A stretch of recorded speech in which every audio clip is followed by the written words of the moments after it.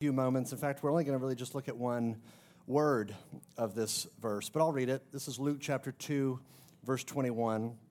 It says this, "And at the end of 8 days, when he was circumcised, he was called Jesus, the name given by the angel before he was conceived in the womb." This is the word of the Lord.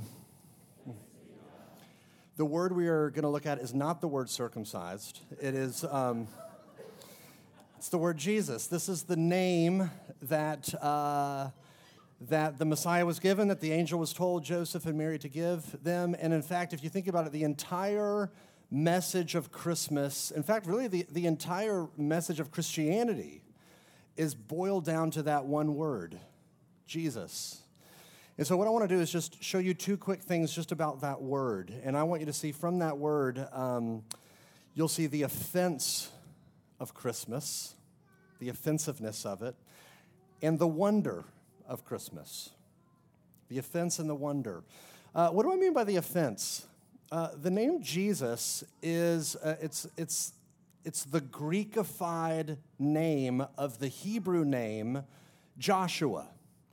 Or as it would be pronounced in Hebrew, it would be pronounced Yeshua, which literally means Yahweh saves, or Yahweh rescues. That's what the word Yeshua means. And so the name Jesus means God has come to save. God saves. Yahweh saves. Yahweh rescues. And in fact, if you read Matthew's version of this story, Matthew, Mark, Luke, and John, we're looking at Luke. If you looked at Matthew, when he's describing the story, he makes this very clear. In Matthew chapter 21, chapter 1, verse 21, it says, "You shall call his name Jesus." Why? "For he will save his people from their sins." You see the connection. The reason why he's named that is because he has come to save. But what's the assumption behind that name? The assumption is that we needed saving in the first place. That we needed rescuing, that we can't rescue ourselves. And that's the rub, that's the offense. That's why Christmas, when you think about it, is actually pretty offensive. Because it tells you that we can't save ourselves. We needed somebody else to come and save us. But we think, we don't like that. I don't like that idea. I like to think of Jesus as a guru who can provide some spiritual life hacks to help me get in touch with contentment or make my anxiety go down. If he can offer me some sort of principles or something that will help me to chill out or become more spiritual, like I'm into it. But this idea of being rescued, that's hard for us. And in fact, because I think deep down what we think is we fundamentally think that we need to be helped, and yet Christmas is saying to us, no, you need to be rescued. It's like picturing yourself thrown into the middle of the ocean, abandoned, flailing, drowning. And you think, okay, that feels a little heavy-handed. It's Christmas Eve, preacher guy. Come on, let's chill out a little bit. But okay, think about this idea of the fact that you and I woke up in a world in which we are drowning in suffering, and we're drowning in our own selfishness and violence and death and depression and pain and misery. And yet, here's what's crazy, is we are at the height of our scientific advancement. I mean, they are developing artificial intelligence. Have you thought about that? That's bonkers. They are coming up with artificial intelligence. It's crazy. You remember, I think it was last summer, the pictures that NASA released from the James Webb telescope thing, all these insane pictures of the galaxy, bazillion light years away, all of this kind of stuff.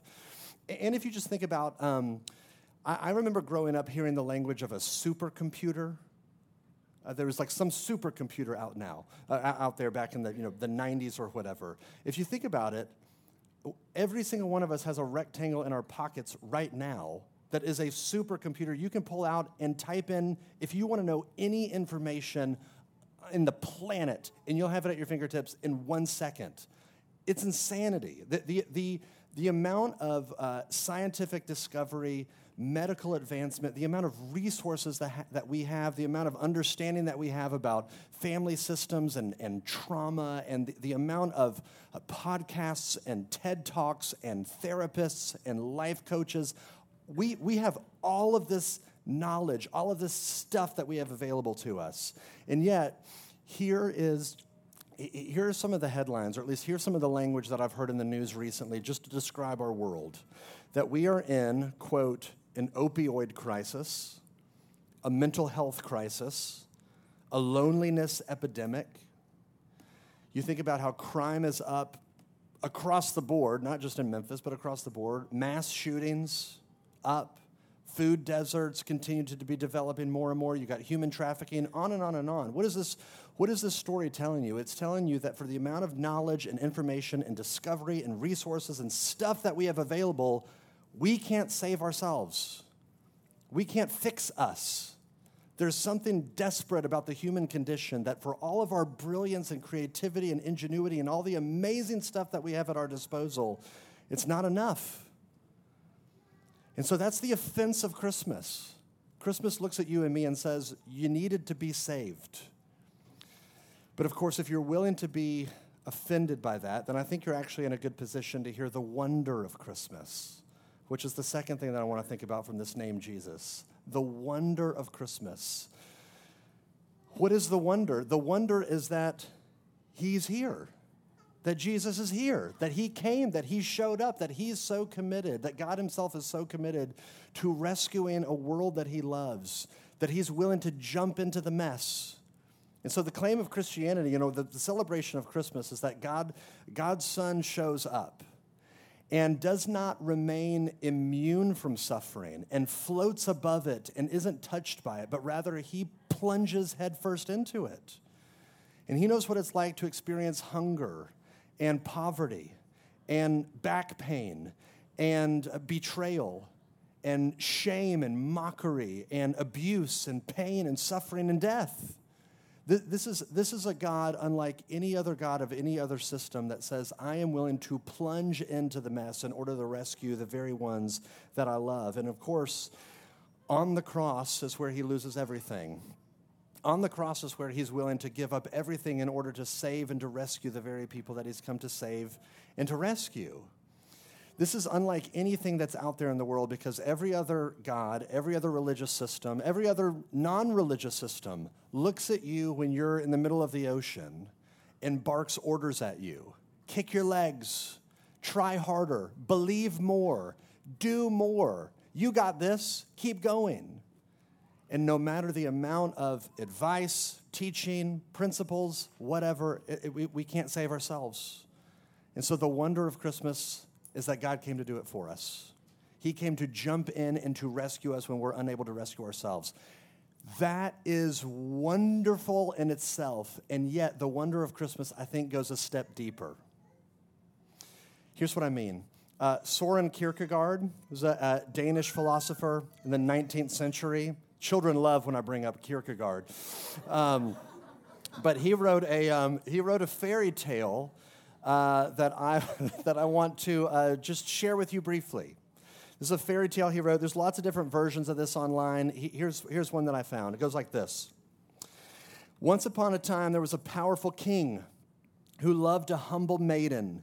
She had no royal pedigree, no education, no standing in the royal court. She was a peasant dressed in rags. But for reasons no one could quite figure out, the king fell in love with this girl. But how in the world, he wondered, was he going to reveal his love to her? How could he bridge the chasm that separated the two of them? He was a man of immense power. Every statesman feared his wrath. Every foreign power trembled before him. If he were to approach her directly, she would have no power to resist. He could force her to be present in his palace, but he could not force love to be present in her heart. He knew that all the power in the world could not unlock the door to the human heart. It must be opened from within. So what then could he do? He could try to bridge the chasm between them by elevating her to his position. He could shower her with gifts, dress her in purple and silk, and have her crowned as the queen. But if he brought her to his palace, and if she saw all the wealth and pomp and power of his greatness, then how would he ever know if she loved him for himself and not just for all that he had given her? How could she know that he loved her and would love her still, even if she had remained only a humble peasant? Every alternative he came up with came to nothing. There was only one way. And so one day the king arose, and he took off his crown, he relinquished his scepter, laid aside his royal robes, and he took upon himself the life of a peasant. And he dressed in rags, scratched out a living in the dirt, groveled for food. He did not just take on the outward appearance of a servant, he became a servant. It was his actual life, his actual nature, his actual burden. He became as ragged as the one he loved so that she could be his forever.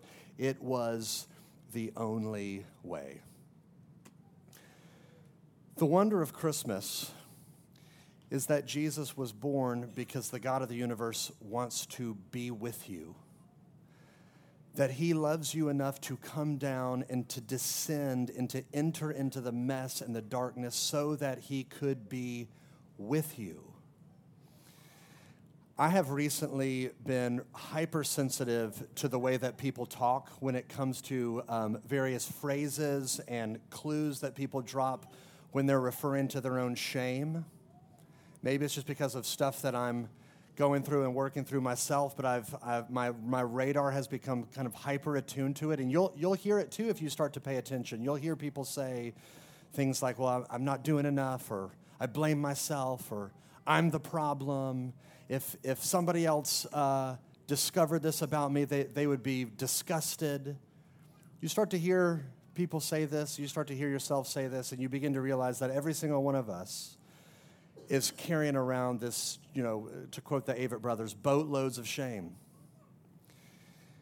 But here's what Christmas tells you. It tells you that God himself came for you, that he is not ashamed of you, that he loves you and he likes you, that you are worth it to him to come for.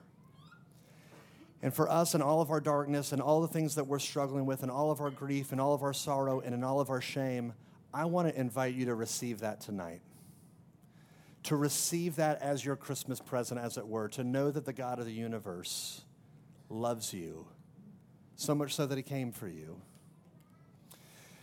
Well, Merry Christmas. Let me pray for us, and then we'll sing our next song. Father, I pray that even as we consider the meaning of Christmas, the offensiveness of it, the mystery of it, the wonder of it, Father, I pray that you would overwhelm our hearts, that we might know that there is a God out there that is real, that loves us, that cares about us enough to come for us. And I pray that that would give us hope in the midst of the darkness. We pray all of this in the name of Jesus. Amen. Well, the way this next song is going to work, we're going